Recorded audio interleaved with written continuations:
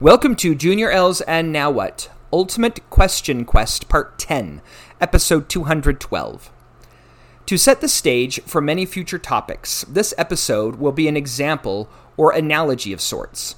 Please bear with me, and hopefully, in an episode or two, it will become clear why I did this, and hopefully, it will make future episodes make more sense. And if I'm successful, it will hopefully open your mind to questions you may not have asked and perhaps break down assumptions to bring you back to the basics, like I have had to do. Let's start with what I'll call University E. What is it?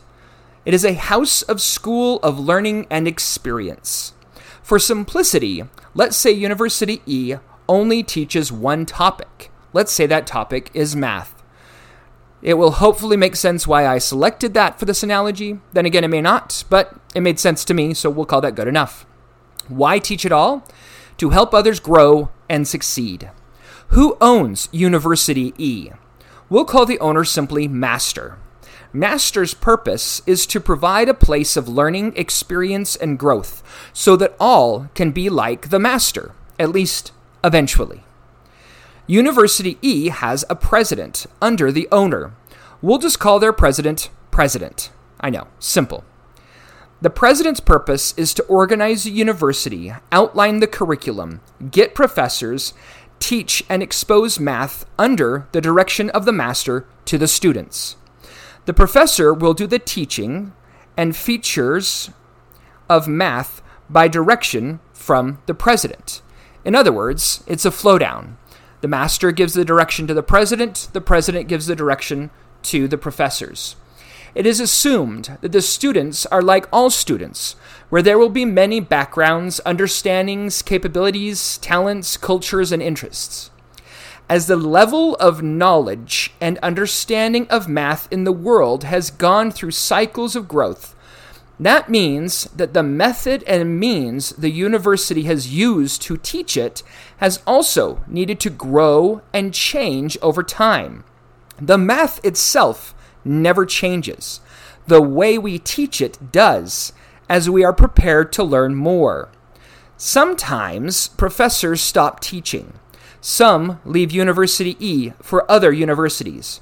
Maybe because they like their quote-unquote math better, or because they felt offended by the president or students, or maybe even their peers, the other professors.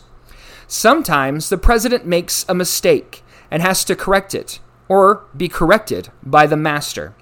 Sometimes students stop believing in math and leave, or they think it doesn't apply to them. Sometimes they think they can learn it by themselves. Some never attend, or who have attended will leave, and then in turn will try to convince others to leave as well. In this situation, there are many universities, all claiming to teach this math. But the master only has one university. So how do you know which university to attend? There are many ways, but I will list only two. Number one, the students will be better for attending. And number two, the students will have the tools to continue to progress to eventually be like the master. This analogy will continue to build in the next few episodes as I apply it to real world. However, for now, this is where I will end.